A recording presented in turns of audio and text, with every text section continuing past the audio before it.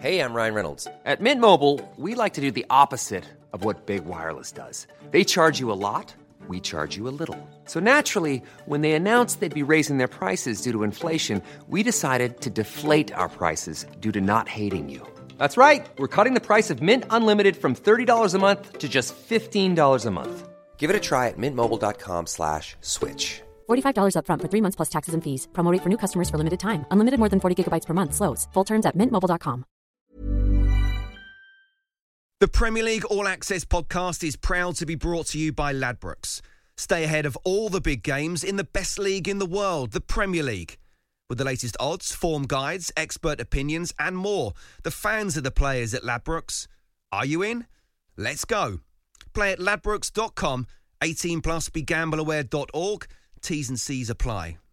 Hello and welcome to Premier League All Access with me, Sam Matterface, and TalkSport's chief football correspondent, Alex Crook, in another massive weekend in the Premier League, and we're here to look back on it all. This is what's coming up on the show. I think from a Liverpool perspective, they will be disappointed with the forward players. Salah wasn't at his best. I'm not sure he's been at his best for many games this season. The key point now from a United perspective is this can't be another false dawn. It didn't look like a dressing room who aren't playing for their manager. I don't think it's as good as you're making out. I think Liverpool were under par and you were just not as under par as you have been. Those moments just before the second goal were quite nervy, and it was getting to the point where there was a bit of tension creeping into the Emirates, but they dealt with it. And I suppose that in itself is a sign of a team that, you know, have got good character and resilience. Yeah, you still worry about them in terms of killing games off, because there have been a few matches like that this season where they've sort of been hanging on at the end when they shouldn't. How they let a 2-goal lead slip against a team, let's be completely clear, don't really have much goal scoring power. No, it was incredible. The Palace have gone there yet again and given Manchester City a real headache. I don't think City are going to win the league this season. Hello and welcome. And before we go any further, the first thing we must do is give our best wishes to Tom Lockyer at Luton Town and everybody affected by the events that happened on Saturday. You may or may not know that in the 65th minute of that game down at the Vitality Stadium, Bournemouth drawing 1-1 with Luton, Tom collapsed. He had a cardiac arrest. He's now stable, in hospital and undergoing further tests. And look, it was a traumatic experience for everybody who was involved in that particular event. And we do wish him the very best, and his family as well, who are with him at this moment in time by his side. And they've asked for privacy. So I think it's only fair that we respect that. They don't want to run in commentary on it, you know, the next stage of his rehabilitation, etc., etc. So we're just going to step back from it and leave it there and just wish him all the very best. Welcome to Manchester. You okay? Yeah. You delighted to be here? I am. Always delighted to be with you on your sofa, which is a lot smaller than last time I was here, because you broke the old one, didn't you? You said it was too big, the old one. And you didn't like it, so you wanted to be a little bit cuddlier. This is quite cosy, isn't it? Yeah. Don't snuggle up for everyone. Don't touch me. That's not what you were saying the other day. Right, okay. Also, not what you were saying today when we went to Anfield. We went off to Anfield to watch that huge match between Liverpool and Manchester United. And Crookie was so scared to be in Liverpool because he was worried that Liverpool fans were going to hate him because he's a self-confessed Manchester United fan and he's all over the TalkSport social media. He wouldn't go to the toilet. Is that a true story or a true story? No, I didn't need the toilet. It was a true story. You said you were too scared. Listen, it was a hostile atmosphere, although not not as hostile as I expected, to be honest. But yeah, I mean, we're going to talk about it in detail. But a terrific point for Manchester United. Listen, Liverpool had more than enough of the game to win it, but they couldn't get the ball in the back of the net. No, they couldn't. And there was a couple of missed opportunities at the other end as well, which I'm sure we'll get into over the next few minutes.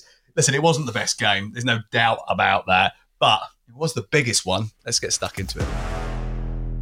We will talk about Arsenal being top of the table very shortly. We're going to start with Liverpool, though, because they missed the opportunity to go top of the table. 0-0 with Manchester United. 69% possession, 34 shots, 8 on target, 12 corners. Manchester United with 6 shots, just the 1 on target from Rasmus Højlund, which he probably should have scored, and 0 corners in the game.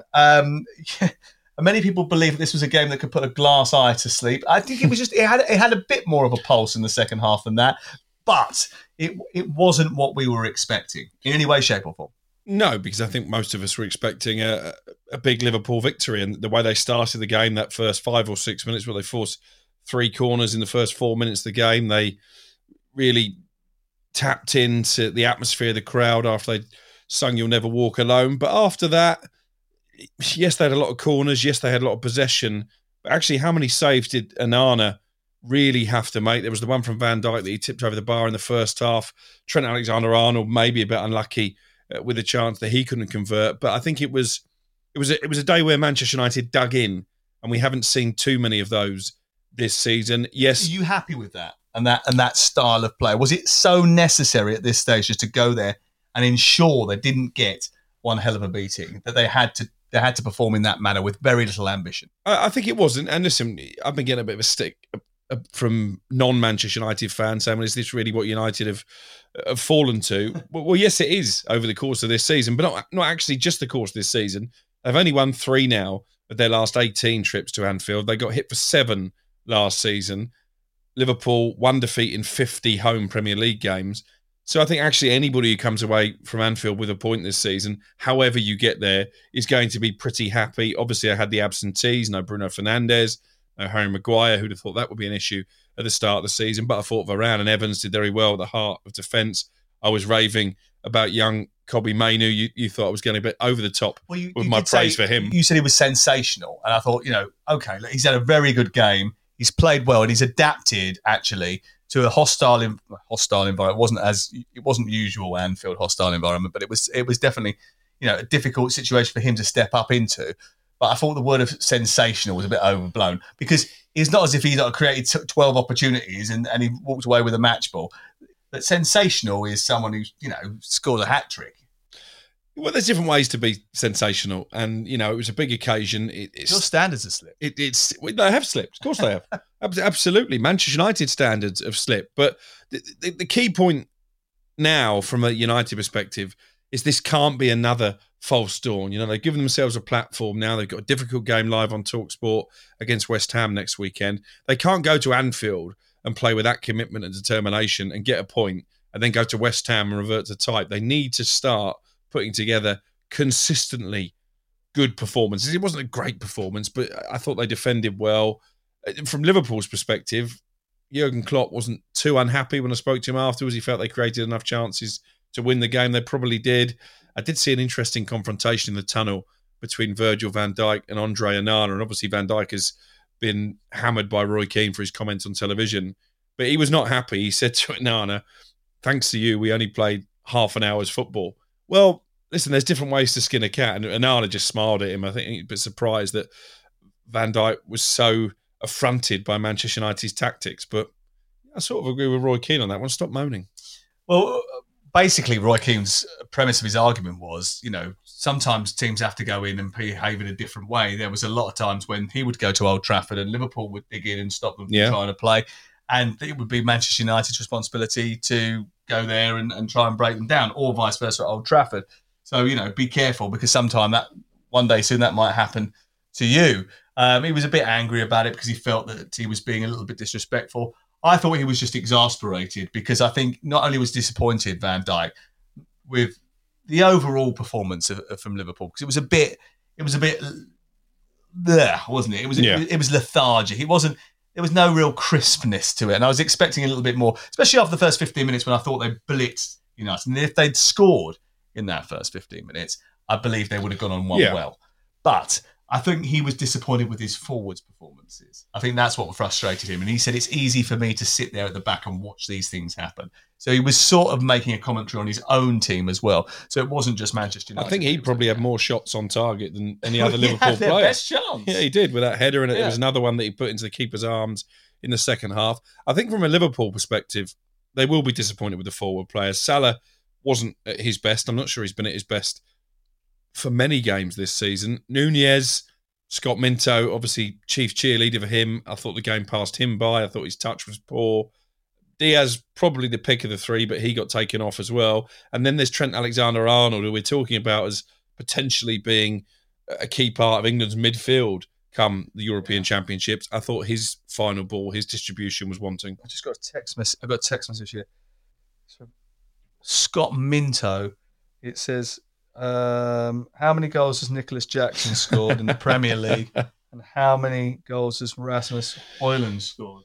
It's becoming a problem, and Ten Hag said it will come. That was a massive opportunity. And it would have been a perfect away performance had he have scored, but he didn't hit the ball with any conviction. He didn't look like he backed himself to score the goal.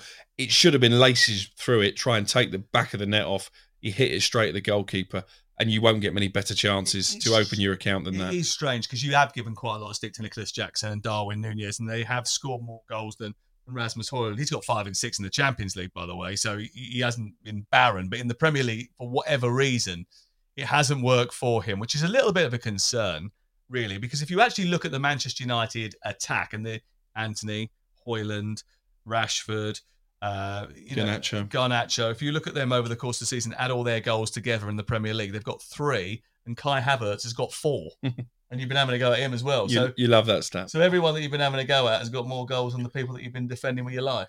It's a problem because defensively they did their job today. For them. But it's a problem because defensively they did their job. They tried to hit on the counter, much like they did at Arsenal actually early in the season. That's what they are. But again, they missed chances there. That's what they are. So is that the difference this season to last? Last season, Marcus Rashford was scoring goals for fun on the counter. Yeah. Maybe. Look, listen, I think this is something that we sort of argue about. I think you give too much stick to Ole Gunnar Solskjaer, but he recognised really early they're not that good. So the best way of them to play, actually, and they're most suited to, is to play on the counter-attack. And they were really effective in really big games against Manchester City, in games against Liverpool, and against PSG, for example. They like to play on the counter-attack. That is their natural style now, for whatever reason. I know Manchester United fans want them to go back to that traditional wingers, front foot attack. But actually, inherent in the group is a counter-attacking style, which actually suits them better. And actually, you saw today that again, was the best, probably the recipe to get the best out of them. I thought they used the ball better today when they had possession. Obviously, that wasn't very often because Liverpool dominated that stat. But they did play their way out from the back, and Nana did that very well. You were saying he's going to get caught. He only has to get caught once and they'll score. Yeah. Well, I was worried about it because he was getting shut down quickly, wasn't he? Núñez seemed to have the bit between his teeth in the first 5 minutes. But he did well today, Nana, much to Van Dijk's frustration. He saved the shots that came his way, and his distribution was excellent. They got it out wide. I thought Antony used the ball quite well at times. So did Garnacho. So maybe it's coming together. It's that time of the year. Your vacation is coming up. You can already hear the beach waves, feel the warm breeze, relax, and think about work. You really, really want it all to work out while you're away. Monday.com gives you and the team that peace of mind. When all work is on one platform and everyone's in sync, things just flow. Wherever you are, tap the banner to go to Monday.com. Hey, I'm Ryan Reynolds. At Mint Mobile, we like to do the opposite of what Big Wireless does. They charge you a lot, we charge you a little. So naturally, when they announced they'd be raising their prices due to inflation, we decided to deflate our prices due to not hating you. That's right. We're cutting the price of Mint Unlimited from $30 a month to just $15 a month. Give it a try at mintmobile.com/switch. $45 up front for 3 months plus taxes and fees. Promo rate for new customers for limited time. Unlimited more than 40 gigabytes per month. Slows full terms at mintmobile.com. The Premier League All Access podcast is proud to be brought to you by Ladbrokes. There's a lot more to those 90 minutes than what goes down on the pitch. With the latest odds, form guides and expert opinions, you'll know the score with Ladbrokes. Odds update on TalkSport with Ladbrokes. Are you in? Let's go. Play at ladbrokes.com, 18 plus, begambleaware.org. T's and C's apply. We should probably move on because there wasn't the only game on Sunday. In fact, actually, Arsenal weren't at their very best, but they beat Brighton by 2-0. They end the weekend as a result top of the Premier League after beating Brighton. They made hard work of it, really. 26 shots. And there was 5 minutes between a big Pascal Gross chance and Havertz wrapping up the game. It could have been very different, actually. And if it had finished 1-1, I think Perry was saying, and he was down at the Emirates Stadium, he was saying, look, those moments just before the second goal were quite nervy. And it was getting to the point where there was a bit of tension creeping into the Emirates. But they dealt with it. And I suppose that in itself is a sign of a team that, have got good character and resilience.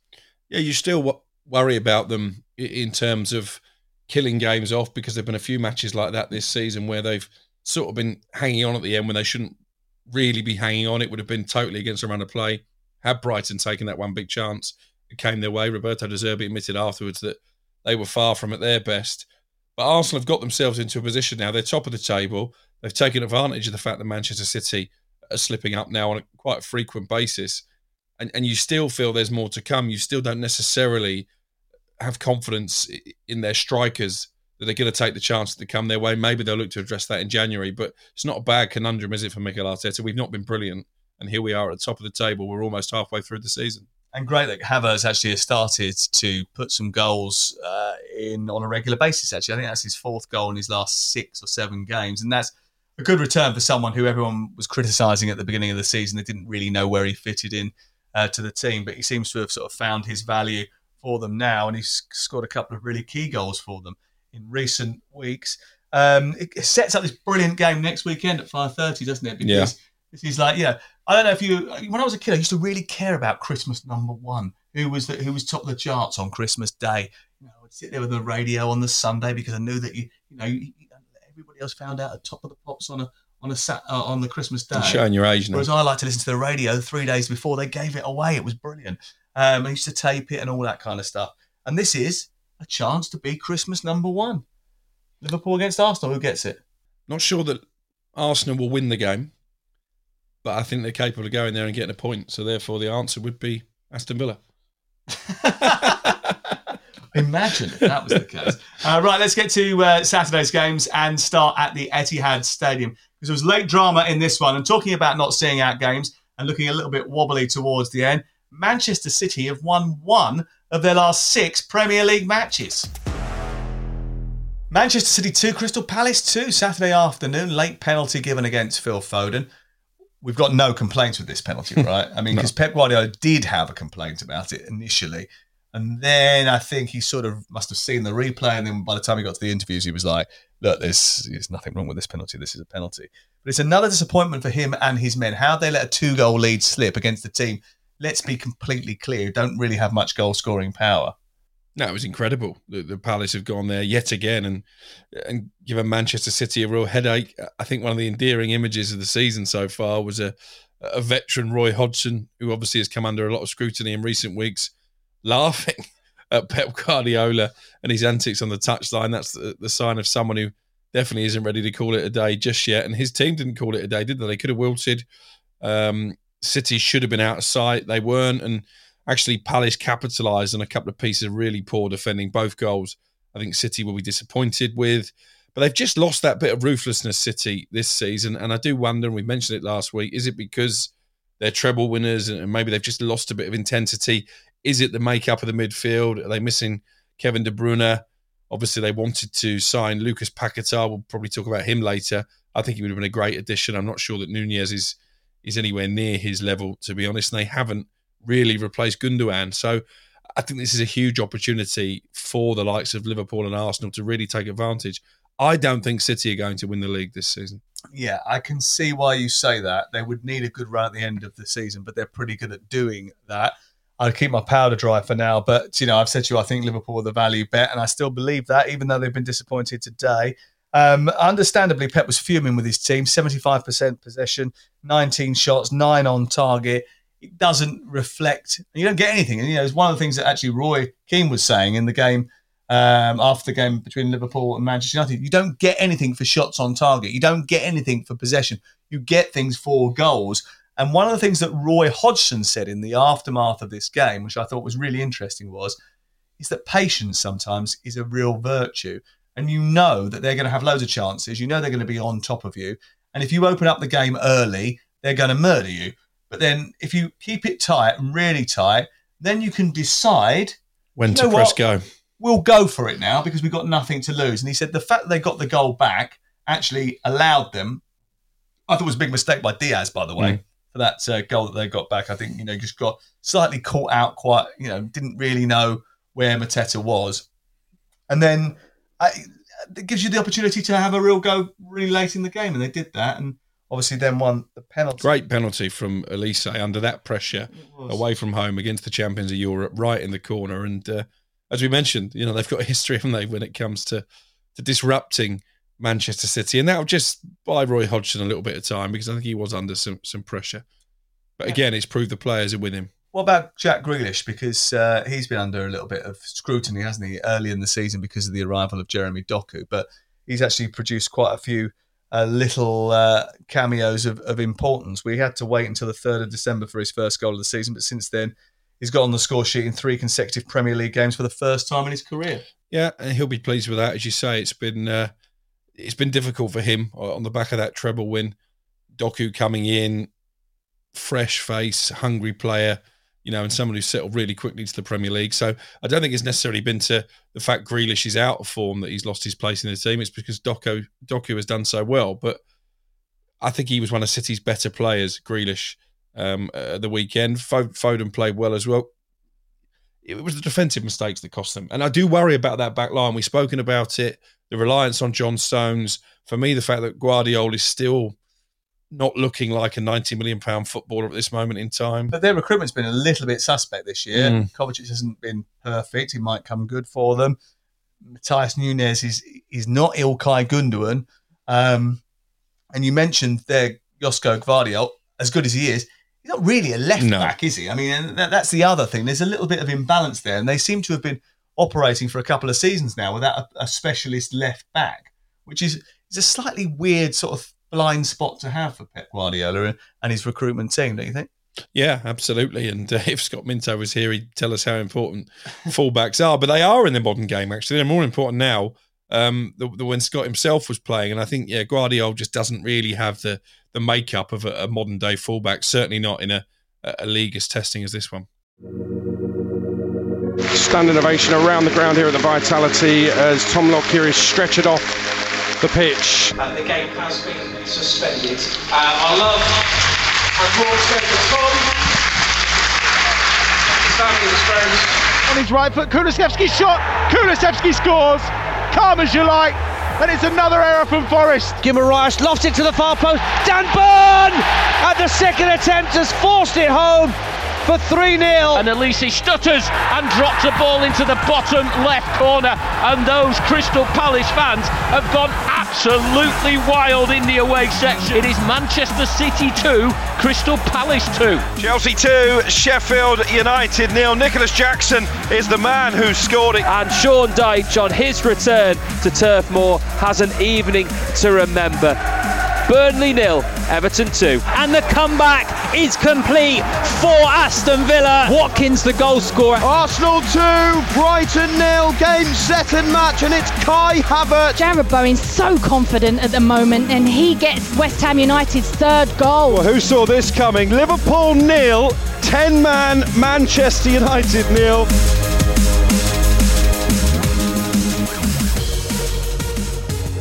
Right, okay, should we talk a little bit about Newcastle United, 3-0 winners over Fulham. Newcastle weren't perfect in this game, and actually it took a little while to get going, and Fulham were okay until the ridiculous decision from Raul Jimenez, who I think was furious with Jamal Lascelles. He felt he'd been elbowed, and that should have been a sending off. That was one of those where you just think, it could have been, couldn't have been. But the sending off itself, where Jimenez jumps into Longstaff, stupid. What is he doing?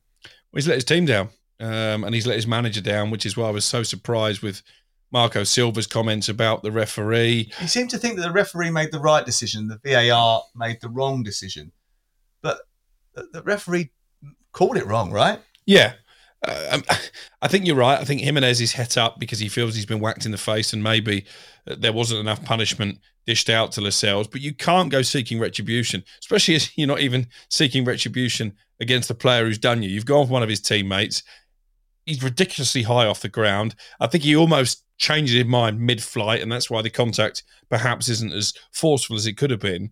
But it's still a red card offence. You know how difficult it is as well, don't you, to change your mind mid-flight? Yeah, especially when you're a big guy. Yeah, because you were trying to get over a fence earlier in the Utting Avenue car park in Liverpool, and you decided, because there's two ways to go with this. There's a little fence that sort of blocks the entrance to the car park, and there's a pedestrian you have to go either over or under. I tried both. You went over first of all, yeah, and changed your mind mid-flight, and it was difficult for you to adjust, wasn't it? It was. One of those moments where I really wished my camera worked a lot faster. And then you tried to film me on the way back, but I'd gone under, and it wasn't quite as good a video. It wasn't graceful though, was it? I mean, it was no limbo. But Jimenez's challenge wasn't graceful either, and it's changed the course of the game. I actually fancied Fulham to come away with at least a point from St James's Park. Newcastle on the back of that Champions League defeat, but once he gets sent off, there's only one winner, and Eddie Howe was very grateful, I'm sure, that he did that to himself. You skirted over that, jumping over the fence, but you did rip your trousers, didn't you? You popped a couple of stitches. You said to me, it's just not true, is it? You said to me, I think I've popped a couple of stitches in there. Actually, you've just left the I wasn't talking about my trousers. Was it those stitches that you popped? Oh, crikey. And I'm sitting this close to you now, you could be bleeding everywhere. Anyway, Lewis Miley got his first goal for the club as well. Delighted, 17 years of age. He's actually been terrific since he came in to the group. He's played very, very well. I know that in pre-season, the manager really wanted to include him because he'd done so well on the pre-season tour. He got a bout of glandular fever, I think. Nasty. And as a result, didn't get into the team as quickly as maybe he might have done. He's been superb, and he's a local lad. And him, Dan Burn, Longstaff, being part of that group, I think just adds to the sort of narrative that Newcastle are building up. Bruno Guimaraes was brilliant in the post-match interviews. They were sort of the two of them were talking. He goes, I can't believe he's 17. He said it 2 or 3 times, didn't he? I can't believe he's 17. He is 17, Bruno, just so you know. And they needed that boost after what could have been a dispiriting reaction to going out of the Champions League. Yeah, I think they'll look back with regret on that. Obviously, it was a difficult group, but you look at that Milan game, maybe not necessarily in terms of going out of the Champions League, but to go out of Europe altogether, I think they had an opportunity to get at least a point from that game. I think maybe they were a bit too gung-ho when they were looking for a goal after Milan had equalised, when actually the onus would have been on Milan to come out on the attack as the game wore on. But maybe there's a bit of naivety there that they'll learn from that. It's a brilliant way to bounce back, and they continue their tremendous home form in the Premier League. And they're just about on the coattails of the top 4. I don't think they'll do it this season, but they're going to have a good go. You say that, but maybe if I was a Newcastle supporter or I was Eddie Howe or Jason Tindall, I'd be pointing to the fact that we'd gone to Paris, we basically beat PSG, and someone gave a spurious penalty, which has robbed us a place not only in Europe, but in the Champions League knockout stages themselves. So, I think we can have a go at them for their performances. I don't think they were very good against Dortmund in either leg, actually. They're below par in both of those. But largely, I think they've done enough to be able to play in the second half of the season in the Europa League. But it wasn't to be for them. It was also a welcome clean sheet for Eddie Howe's men, which is not something that's come as often as it might. But at home, they are just a very different animal. And they've got some interesting fixtures coming up. I'll be doing their game. They're at home to Nottingham Forest on Boxing Day. And then I'll be doing their game on New Year's Day when they go to Liverpool. And Liverpool themselves, we talked about whether or not they can be title challengers. It's a defining period now because they've got Arsenal and Newcastle in quick succession, and they go away to Burnley in between. And a cup quarter-final this week as well. West Ham, yes. Yeah, interesting times. And obviously they've picked up another injury today as well with Gravenberch, but Newcastle's starting to get players back where you think they are, and then they pick up more injuries. Oh, yeah, because Cher went off injured. Joe Linton had a hamstring problem. Yeah, and they're both going to be big losses. Cher, I think, has really excelled under Eddie Howe, and obviously Joe Linton has been transformed, has become the heartbeat of the team. So it never rains, but it pours up on the northeast. It doesn't actually rain that much up there. It rains more here. Trust me. You'll see that tomorrow when you wake up. Definitely going to rain. It hasn't rained today, so it must rain tomorrow. Anthony Gordon hitting the underside of the bar, also in that game. Let's move on to some more of Saturday's action, including Chelsea getting a rare victory at home. Wow. So you and I were both lucky enough, or unlucky enough, to watch 90 minutes of Chelsea versus Sheffield United. And look, it was a backs-to-the-wall job by Sheffield United in the first half, and they sat behind the ball. But ultimately, Chelsea did have enough to break them open. And the key that unlocked the door was Cole Palmer. Yeah, brilliant. And, we've been talking about Man City, lack of creativity, maybe without De Bruyne and without Gundogan. I wonder if Pep Guardiola might live to rue letting him go, because I think he's been terrific for Chelsea. Do you think he does any regret? He doesn't really do that, does he? He's never going to tell you that he regrets. No, he won't. No, so we'll never know. But I think Cole Palmer's gone there with a point to prove. I think he's a really talented footballer. He was involved in both goals. I think him and Conor Gallagher probably were Chelsea's standout performers.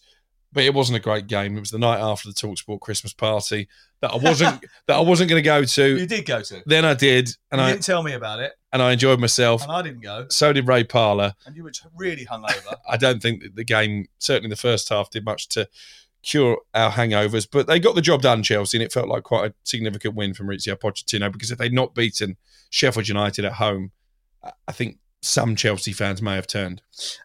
Palmer, we talked about his contribution. You just need the eye test to be able to see how good he is. But he's been involved in 13 goals in 19 appearances for Chelsea. Very good. Which is some statistic for a lad that's just come into the group and has, probably thought he might have to establish himself in the team. But he's been better than that. He's slipped in seamlessly. They enjoyed 80% possession in the first half. Didn't have too many efforts on goal. Sheffield United under Chris Wilder, I mean, you could understand what they were trying to do, but I think he was pretty open and honest afterwards when he said that there's a degree of naivety about the group. Yeah, they don't look like a Premier League team, and you wonder what assurances Wilder's been given for January, because I think unless they can bring in some Premier League pedigree, I think it's going to be very difficult for him to keep them up. They did have one big moment in the first half when Bogle put the cross along the 6-yard line. Had there been a red and white shirt to tap that in, again, it would have changed the dynamics of the game. They have improved, I think, under Wilder. They look a little bit more organised. They're playing with a bit more identity, I think, than maybe they had under Paul Heckingbottom. But as I say, it's still difficult to make a case for them staying up. Burnley 0, Everton 2. Watch this game. I thought Everton were really good right from the very off. They really took it to Burnley, as you would probably expect for Sean Dyche going back to Turf Moor for the first time. He got a standing ovation as soon as he turned up. But Vincent Kompany is struggling a little bit, I think. I mean, we've mentioned this quite a lot, that, there's a lot of talk about his project and his style of play and the way that they've all bought into his sort of mode of football, but it's really not working. I mean, It simply is not working, and they are going to go down unless they change the way they approach things. Difficult to do when you've got a group of players that have been hired to play in a particular system. But yeah, I think they're going to go down quickly, aren't they? They'll be down by March, I think, the way they're playing. And I felt a bit sorry for the goalkeeper, actually, because he made all those saves against Brighton. He made a couple of excellent saves in this game. And then... Wasn't Shay Given brilliant on Match of the Day, by the way, like analysing his performance and why he had a problem with the corner? Yeah, he said he jumped on one foot instead of two. He jumped on 2 feet instead of one, because on one you get higher, which I thought was really interesting. Yeah, and I think if you go back and analyse the goal that Arsenal scored against St Gabriel, I think it was, stood in front of him a corner, the goalkeeper doesn't really get high off the ground, he heads it in. So it's obviously a weak point, but he's a young player, he will improve. It was a gamble, I think, when Burnley signed him, but he's not their main problem. Their main problem is that the forward players that they've signed aren't scoring any goals. Defensively, they give away too many chances. And yeah, I'm surprised that more questions aren't being asked about Vincent Kompany. I know he did a great job last season, but surely that credit only gets you so far. They're just not good enough, Burnley. Yeah, and they spent money in the summer. Yeah, they did. And are they actually just thinking about long-term success rather than short-term gain? Because you could end up throwing the baby out with the bathwater and going for a completely different system, as I suggested. If they don't do it, they're going to go down. But actually, maybe they will go down, they'll hone it again, they'll come back up, and then they'll tweak it slightly more. Those players will be a little bit more experienced. I'm not saying that's exactly how it's going to work, but that's a possibility. That might be in their thinking. And if they've got long-term patient owners with a clear vision and they've really bought into his philosophy, then maybe that is the best way to go forward. Well, they did that before, didn't they, with Sean Dyche, went down into the Championship, stuck with him, and he got them back up. But I think we need to give Sean Dyche an awful lot of credit as well. I wasn't surprised that Everton won that game. I think they were one of the bets of the weekend, really, because they are in such a good vein of form that they're not conceding goals, they're taking their opportunities. And actually, I saw a tweet from an Everton fan suggesting that they haven't wiped out their 10-point deduction because they're still 10 points worse off than they feel they should be. But it really has galvanised them, hasn't it? That punishment they've had from the Premier League. They've been on a brilliant run ever since, and you have to credit the manager for picking his dressing room up and creating that siege mentality. We'll get manager of the year if they're finishing the top half with 10 points deducted, won't he? Yeah, it'd be a brilliant achievement. And I mean, they're in no danger of going down, are they, Everton? In fact, obviously, the Luton game needs to be replayed so that there will be a game in hand there. But it's hard to make a case for any of the 3 promoted teams staying up at this moment in time. And even though Wolverhampton Wanderers have slipped a little bit further this weekend and Nottingham Forest have slipped a little bit this weekend, there's still a little gap, isn't there, between those bottom 3 and 4th from bottom side. So, look, I think Christmas is always a defining period because there's so many games in such quick succession. So I think we'll have a better idea about what's going to happen by the time we get to the middle of January. But it's going to make the January transfer window quite interesting as well. Score past Wigan, do you think that's possible? Yeah, I think they'll be okay. You're right, yeah. Hoyland might even score then. West Ham beat Wolves. 3 brilliant goals on the counter-attack. That's counter-attacking football at its very best, and Paquetá was certainly at the heart of all 3. He got 3 assists. And listen, his passing was just perfect. Yeah, he's a player. I mean, you can see why Man City had him in their sights. And, you know, he could have sulked after that because obviously you've got this betting investigation allegation that's still hanging over his head. He's missed out on his dream move because my understanding is that it was pretty much a done deal that he would join City. West Ham were geared up for that as well. But the way that he's dusted himself down and become a real leader in that team, kudos as well. I mean, you look at Anthony, who obviously came from the same club as Kudus, and you do wonder, did Erik ten Hag go back and sign the wrong winger? Because he's got the end product that Anthony hasn't shown so far in his Premier League career. And that was a big win for West Ham because obviously that they've struggled at times coming off the back of European games to pick up points in the Premier League. They're 8th in the table. They're in the last 16 of the Europa League.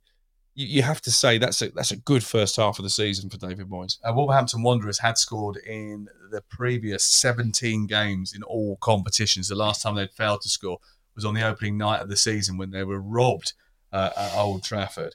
But West Ham United were their undoing, as they often are, as many teams are when they go to the capital. I know you don't like going to certain places, or certain places don't like hosting you. There's certain cities that you're a bit afraid of, you don't like very much. You won't go to the toilet in them just in case you're scared. But Wolves don't like London. They hate London.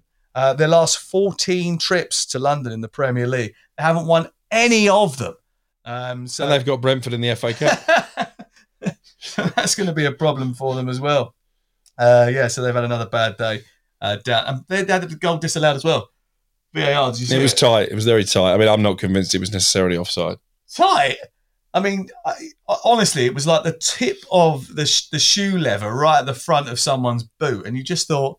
It's not what VAR is supposed to be. But I don't think it would have changed the outcome. I think West Ham would have had too much. It was at the point where it was 2-0. It would have gone 2-1. It might have changed the outcome.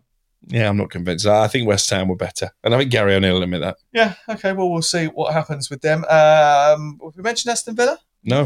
We should mention Aston Villa because, again... You never give them enough credit, do you? Well, apparently I don't, but this is not... I didn't do the running order tonight, so I'm giving them the credit. It's not even in the running order, but I'm bringing it up because I want to give them credit because they once again... I think it's 9 victories in the last 12 Premier League games now, in all, home or away, so they've done very well, all told now. And Brentford, I think, did suffer after the sending off to Ben Mee. And it was a sending off. And I know Thomas Frank wasn't happy about it at the time, but I think on review, when he sees it, he'll realise it's very similar to the Basuma one on Friday night, I thought, in terms of level of contact, speed at the time. And you look at the real-time pictures and you think, red card. It was very high. Yeah, and it's disappointing because he's such an experienced player, Ben Mee. And I think you're right. I think without that, Brentford might have been capable of holding on for a point, but their loss was Aston Villa's gain. Ollie Watkins coming back to haunt his old club. Got some stick, it seems, from one supporter behind the goal. I don't understand that. This is a player who's come from the EFL, gone to Brentford, done very well. They've sold him for a handsome fee. He's conducted himself brilliantly. He's a good lad. He's gone on to play for England. They should be proud of that, Brentford. They shouldn't be hammering him on his return. And do you know what? It was just one fan, I think. Yeah, but do you know what? Good on him. Good on him for standing up to that one fan because I think it's a disgrace. Yeah, it was a little bit unnecessary. And actually, Thomas Frank said he actually went to him and said to him, "Why did you do that?" And he explained it to him. And he said, they're still on texting terms apparently and speak quite a lot. And he said, and then Thomas Frank came out after and said, "Look, he's a man of integrity. I didn't understand it. You'll have to ask him about it. I'm not going to get involved in it. But usually I would trust what he is saying." So, fair play. Thomas Frank's very good at sort of being diplomatic. I was probably happy that he didn't have to talk about the Ben Mee sending off too much because of that incident that happened right at the very end. But it was a late goal. It was a late goal, a late winner, and it all did kick off. It went a little bit crazy in that game, didn't it? There was a couple of Emi Martinez up to his dark arts. Well, Neil Maupay and Emi Martinez. I mean, if you could have picked two blokes to be involved in some sort of scuffle or a bit of housery, it probably would be those two. Yeah, absolutely. They could start a fight in an empty room, either of them. But you're right to mention Villa's away form because we give them a lot of praise for their home form. The away form at times this season has been a little bit debatable, but they seem to have sorted that out. And you have to give them credit. They're hanging in there. I don't see them as title contenders. We asked the question last week, but that is the mark of a good side who can go to a place like Brentford and maybe not be brilliant and still find a way to win the game. Yeah, actually it's 10 wins in the last 13 Premier League Brilliant games. record. And quote of the week goes to Unai Emery, who did say about Emi Martinez, he is a mature and sensible character. It's at this point we roll in that picture of him at the World Cup. Almost a year ago to the day, in actual fact, since he was making a fake penis out of a trophy. Mature and sensible. He could probably be quite good on this sofa, to be fair. The other stat of the weekend was the Brighton stat, wasn't it? That was the best one of the whole weekend because I mentioned this on the Sunday session. They changed their goalkeeper again today. Bruggen played today. So Brighton have made more changes to their starting lineup than anyone else, all told, right? But they have changed their starting goalkeeper more often than this season than Liverpool changed their starting goalkeeper between the years of 1970 and 1981. That is stat of the weekend. I'm not a fan. You know, we got people at Brighton who say, yeah, De Zerbi, he's told both goalkeepers, they're fine with it. You need a number one. Teams have always had a number one. I don't like it. Well, we'll see what happens over the course of the next few weeks and months. That's it from us. Thank you very much for joining us. Perry, hopefully, will be back with us soon, or Scott, one of them. You know, although it's a bit too cosy. This, I did enjoy it. Come and give me a cuddle. No, I don't want to cuddle you. You want to spend the night here in this little basement? Is it too late to get a train? Quick, get an Uber. Right, that's it from us. Make sure you give us a review. We'd like to hear from you, and keep tuning in to the Premier League All Access podcast from TalkSport. The Premier League All Access podcast is proud to be brought to you by Ladbrokes. The latest odds, we set them. Form guides, we've got them. Expert opinions, we share them. The best fans in the world deserve the best. Be match day ready before the whistle blows with Ladbrokes. Odds update on TalkSport with Ladbrokes. Are you in? Let's go.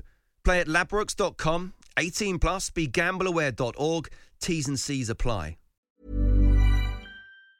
Hey, it's Danny Pellegrino from Everything Iconic. Ready to upgrade your style game without blowing your budget? Check out Quince. They've got all the good stuff, shirts and polos, activewear, and fine leather goods, all at 50 to 80% less than other high-end brands. And the best part? They're all about safe, ethical, and responsible manufacturing. Get that luxury vibe without the luxury price tag. Hit up quince.com/upgrade for free shipping and 365-day returns on your next order. That's quince.com/upgrade.